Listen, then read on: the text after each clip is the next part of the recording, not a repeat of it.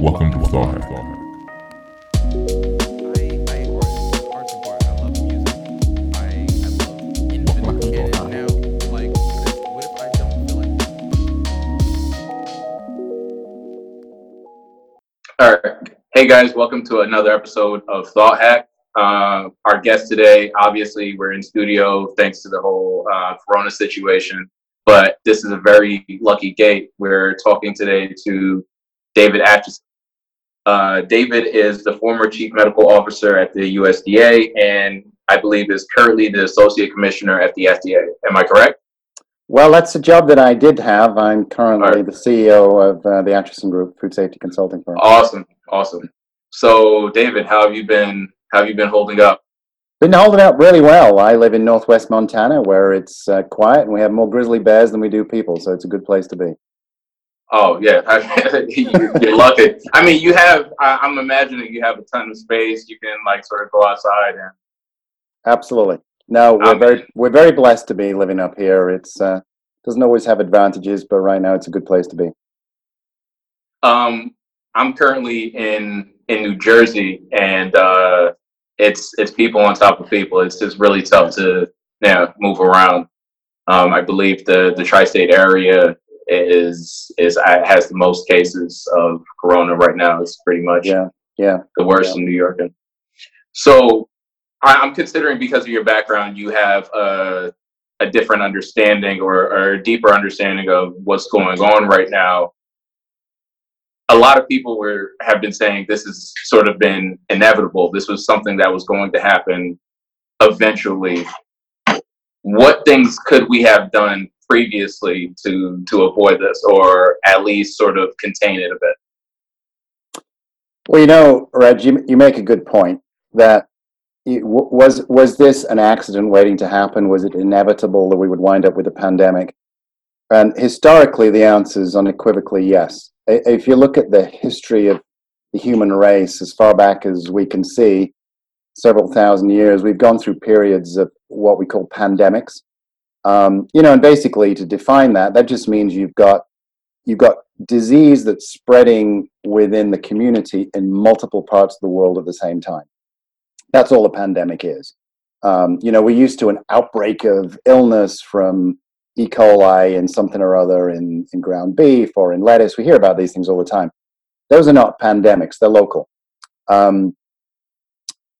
History over the last 10, 12 years has taught us that these coronaviruses pop out now and again from different parts of the world. We are all familiar with SARS because it's been in the media as part of COVID-19.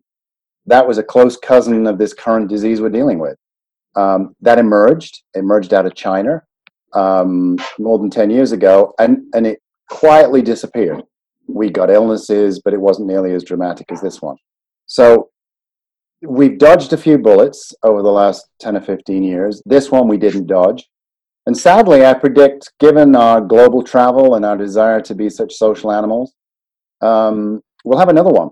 I think we have to plan moving forward. That's what we're going to have to deal with. What could we have done to prevent this? Probably very little. Again, as humans in public health issues, we react to crises, and we react very well, but we're not that great at preparing. When you're working on a tight budget and somebody says, well, I might need 30,000 ventilators in New York City. You might not. Am I going to spend the money on 30,000 ventilators and leave them in mothballs for a decade? You're not going to do that. It's not the way we work. It's priority. And we always look backwards and say, man, I wish I'd done more. But I suspect we'll be in a different place going forward. Yeah, because hindsight's 2020. We've experienced it now. So hopefully there are measures that we take and things we put in place. So God forbid, if we were in this situation again, there'll be like a very quick reaction. We'll know what to do. I believe they're saying globally there are countries, especially Asian countries, that have sort of been through similar situations. So they had things in place, whereas I think sometimes when things happen to the global community, to a degree, the United States has been insulated. So we we weren't really in a place where we're thinking this could happen to us. You're exactly right, Reg. I think we weren't thinking it could happen to us. We think we're different, but we're not. Um, there's a lot of global travel going in and out of the US to Asia and Europe. And, I wouldn't say we paid the price. Most of the time, it's what we want. It's what our life is about. It allows a global economy to thrive. It allows us to be, the best country in the world. Without that, we wouldn't be that. And every now and again, there are consequences of that ability to fly all over the world. That if something pops up like this, and as we learn, as you said, you're on the East Coast. I think we know that most of the cases that impacted New York, New Jersey, probably came from Europe. Most of the cases initially in Washington on the West Coast probably came from China. And you kind of close one door, i.e., you shut down the flights from China, but we still had flights coming in from Europe, particularly Italy, whereas everybody knows was a real hotspot for a while. Yeah. Now, there's been a ton of misinformation regarding the virus. Right. I know a lot of this misinformation has been driven by the fringes. There's been a lot of conspiracy theories and so on and so forth.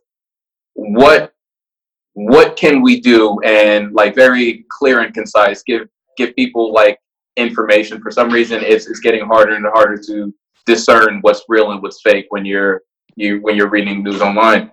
What Right. can people do besides what's been reported by everyone, which is stay indoors, so on and so forth, to keep safe and stay healthy? That's a really good question, Reg. And let me try to answer that by summarizing what we know about the spread of the virus. It is what we call a respiratory virus. It is spread person to person. So if you think about a disease that spreads through food, we know that food can be a vehicle for certain illnesses. Salmonella is something everybody recognizes. Cook your chicken, because if you don't, you might get sick from salmonella. We all know that message. This is a virus that spreads in the air. It spreads from one infected person to somebody who's not infected. We know that when an infected person coughs, when they talk, and any saliva or secretions come out of their nose or their mouth, sick with the virus, that's gonna have the virus in it. So we've learned that the simple things of this social distancing, which is difficult, but if you keep separate from somebody, then the likelihood that it'll spread from an infected person to you just remains low. We know that if it gets onto a contact surface, by that I mean cardboard, plastic, stainless steel, a surface, the virus is not going to multiply on that surface. It will die, but it doesn't die for a couple of days. So if somebody's coughed onto a surface and you touch that surface 12 hours later, you don't know they've been there, you don't know they've coughed on it, and then you rub your eyes or you touch your nose, you could transfer the virus from that surface to yourself and get infected. So the simple messages here, Reg, while boring, are effective. The social distancing to the extent we can do it, number one. Number two, wash your hands, because if you've got virus on it, you will not get infected through your hands. It doesn't get you through your hands. It only gets you when you touch your face, and it gets onto your mouth or your nose, your eyes. So washing hands is really effective, and not touching your face works. It sounds simple, it sounds boring, but it's effective. Other things that we can do, obviously, there's been a lot of, I'd say, to your point, news and information, misinformation about the use of face masks. What do they do? What we've also learned here, Reg, which is important, is that there's a lot of people who have the virus and don't know they've got it. And Yes. When you get infected with the virus, when you first get it, you're completely unaware, and the virus gets into your system and it starts to multiply. And you get to the point where there's enough virus in you that every time you talk or you cough, you spray some of it out. Now, what we've learned is the 2 days before you get symptoms is probably when you're at your most infectious, interestingly enough. It's not when you're really sick. It's just before you start to get sick. So we've also learned that if somebody who's what we call asymptomatic, they don't have symptoms, they feel well, but they've got the virus, they don't know it. But if they're wearing a face mask they'll probably have a 60 to 70% reduction in spread to somebody else. So there's a big thing that we've learned, that if you're wearing a face mask and you've got the virus, you've already got it. You can't do anything about it, but Yes. wearing a face mask will reduce spread.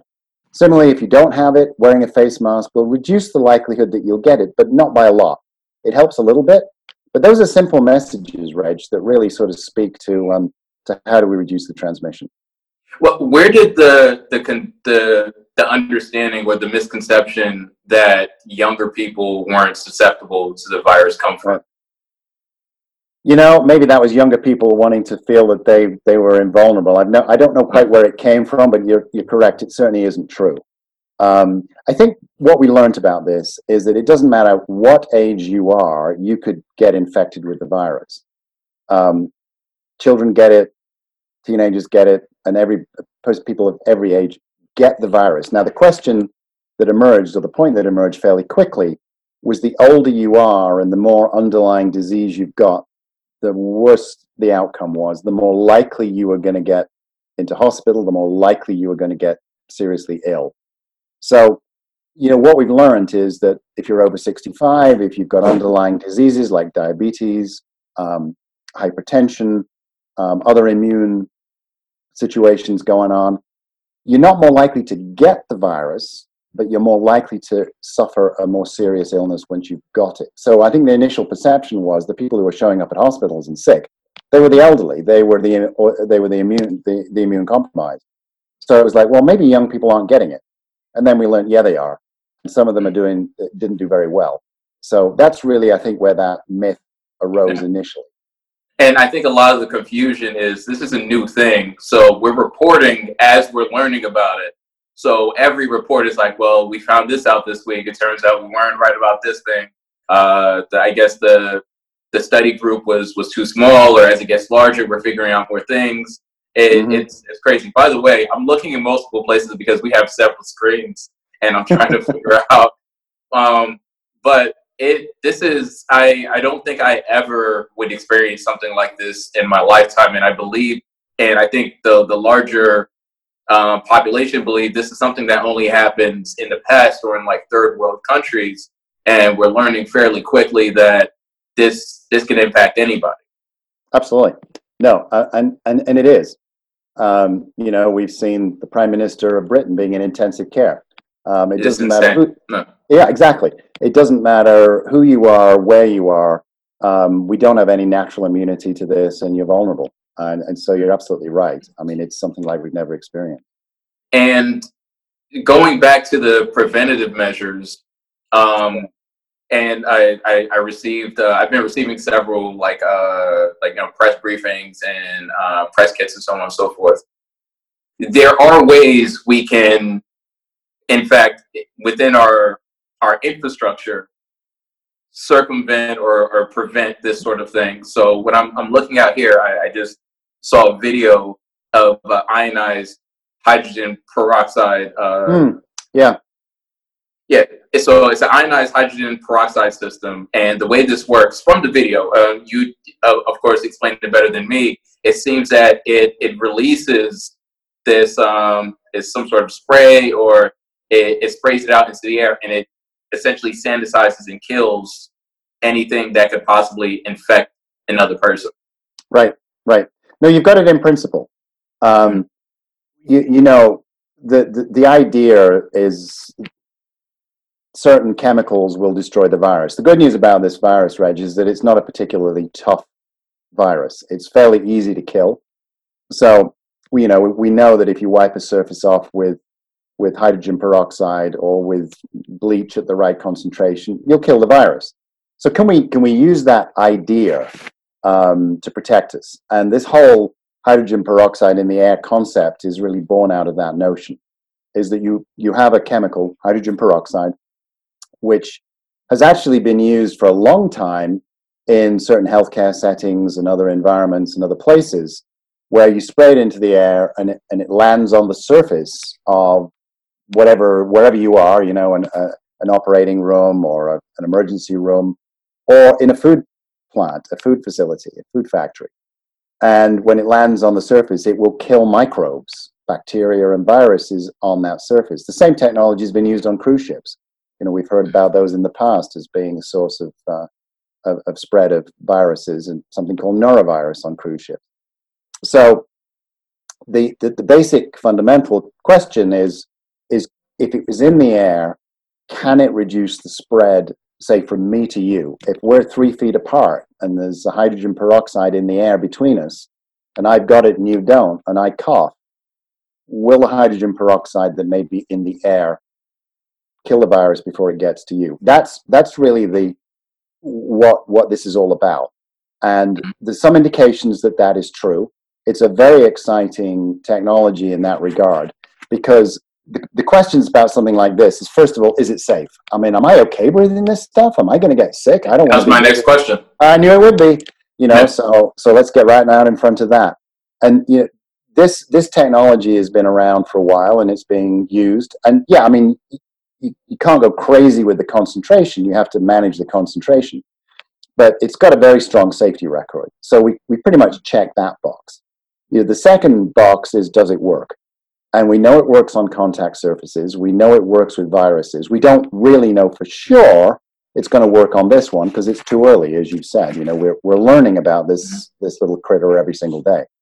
But it works on tougher viruses. So I'm pretty hopeful it's going to work on this one. So I think it's safe. It's more likely than not, it's effective. The big unknown is, can we get concentrations around that is in the air, say between you and me? So it's going to work. Why isn't okay? I mean, we're still figuring out the technology, I'm assuming. But if it's kills stronger viruses, why hasn't this? I mean, it's already on cruise ships. So why hasn't this been implemented in hospitals? Maybe it has. I don't know. Hospitals, schools. I have kids. I would imagine even if it was set up on a timer or something, and when everybody left, it turned on and essentially like disinfected everything. Why wouldn't this be more widespread in use? Or maybe people just never thought it was something that was actually needed. You know, it's the answer to your question goes back to some of the things we discussed earlier. Is as you look back and you think, well, why didn't we do this? And why didn't we do that? Why didn't we invest in some technology that could have prevented something like this? And it's the same point that I made earlier, is why didn't we have 30,000 ventilators sitting in mothballs just in case we needed them? You know, as human beings, we don't like to spend money on things unless we have to. And our notion of when we have to changes under different situations. You know, we react to a crisis. This is a crisis. We've reacted to it. The focus has been entirely on protecting health workers and getting masks and all the things that we've talked about and all the important things that you read in the media. We're now getting to the point as we move from, all right, maybe I wouldn't say the fire is out, but in certain parts of the world, it's gone from a flame to a smolder. In the United States, we're getting there, but we need to be thinking long term. Do we want to be socially distancing and face masks for the next year? No. Yeah. Can we find an alternate technology that's going to come online? So, sure, if somebody had 2020 vision looking forward, they said, yeah, we need all these exciting technologies, but that's just not the way we are. So I'm hopeful that this will prove to be effective, that it'll work, it'll be cost effective, and going forward, we need to be thinking, as I mentioned earlier, you know, look for the next one. And we're getting there. We're getting there. Hopefully, if things like this, these technologies and these other things that we have in place, even if it was like, let's just say in like commercial properties and commercial buildings and schools and that sort of thing, hopefully we could at least affect the curve as they've been like pushing and keep the infectious rate as low as possible. Yeah. No, go on. I was going to say, you know, we learned years ago that bacteria can spread around on planes because you're in an aluminum tube for 5 hours flying across the Atlantic from New York to London. these days, planes have very sophisticated filtration systems in to cycle the air and clean it up. That wasn't always the case. It happens in the background. So we learn from things, and then we invest in it, we put it in there, and we're good moving forward. Just as you say, we may well be. Hopefully, we'll be different in the future.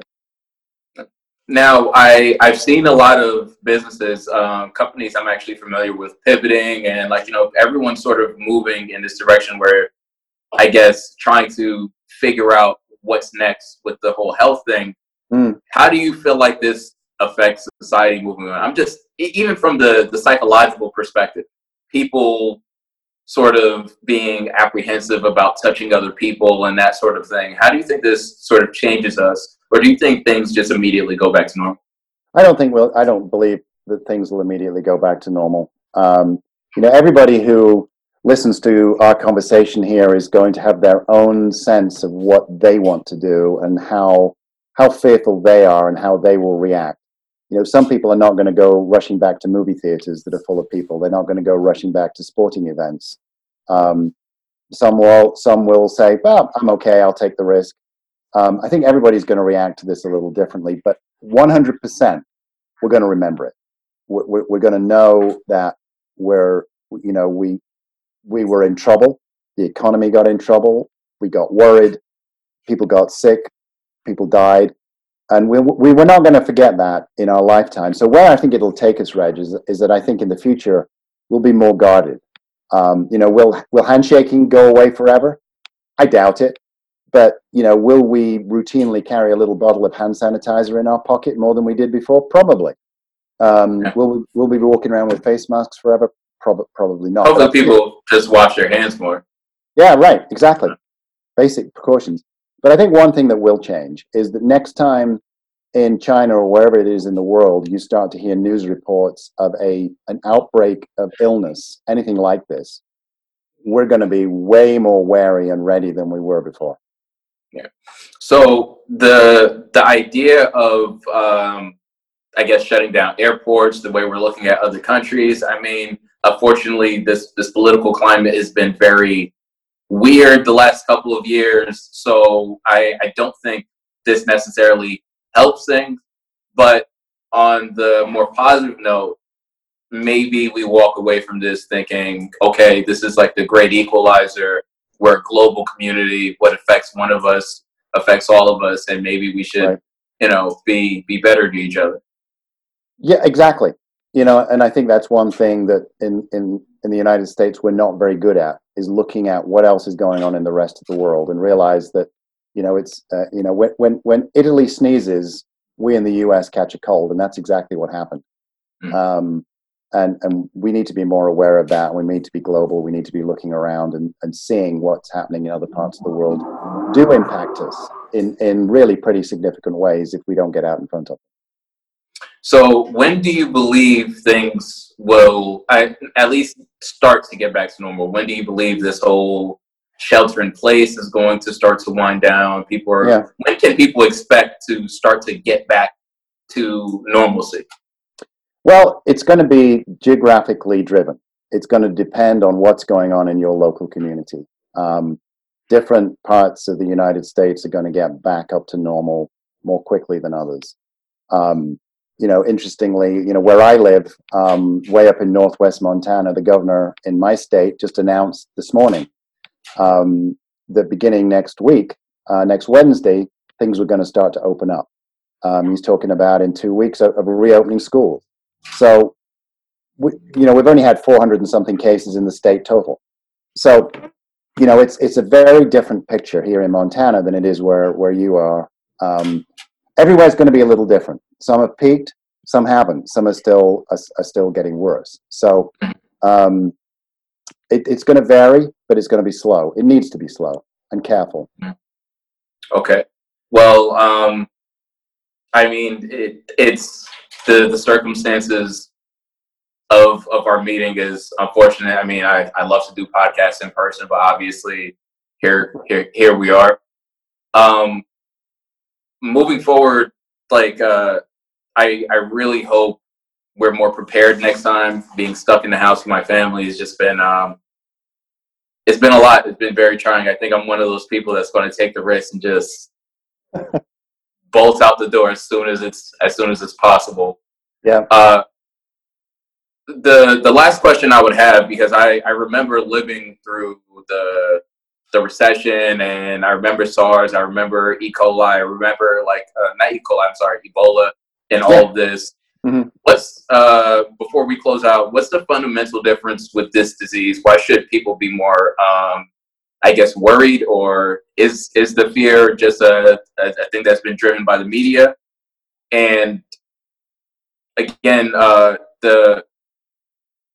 guess the geographical effect of those diseases were more so, Ebola was more like we believed it was in like Africa and so on and so forth. What about this disease is like the differentiator? Well, I think there's a couple of things. Ebola is a very scary disease, and it actually has a much higher death rate than coronavirus does, much higher. But it's more difficult to spread. To spread Ebola, you have to come into contact with bodily fluids of somebody who's got the disease. What's scary about this one is it spreads. You cough on me from 2 feet away, and you've spread it if you're infected. Ebola doesn't do that. Other diseases that we're familiar with, get transmitted through food. It's like, cook your chicken, and you won't get salmonella from your chicken. So this one is different in that way. I think it's scary because it's global, and it's scary because it's really hit home. It's affected every single person in this country. There's nobody who's dodged a bullet in this one. They've either had to stay home, as you say, or they've lost a job, or they're worried about losing a job. It's turned us all upside down. So I think, the good news about this is I think the overall death rate won't be nearly as bad as we initially feared. But the bad news is that we have a death rate. And we've obviously, this whole thing has had a massive, both mental, emotional, and economic impact on us that we won't forget. And that's probably the lesson here. And none of us want to go through this again.